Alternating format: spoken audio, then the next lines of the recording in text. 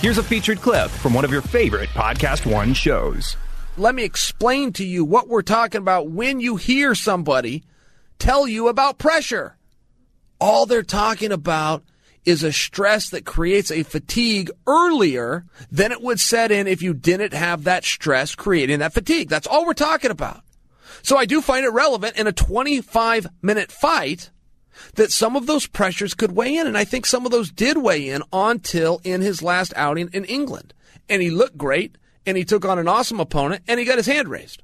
So it's not all darkness here that I'm speaking about, but there does appear to be people that are overlooking Masvidal.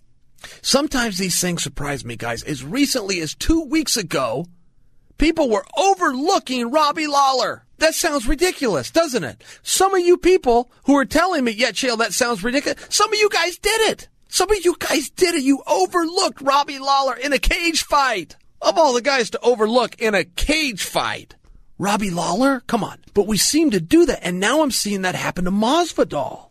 I'm kind of looking around going, man, do we just have short-term memories or we not been paying attention? To hear more, click on the full show link in the Podcast One app or go to podcastonesports.com.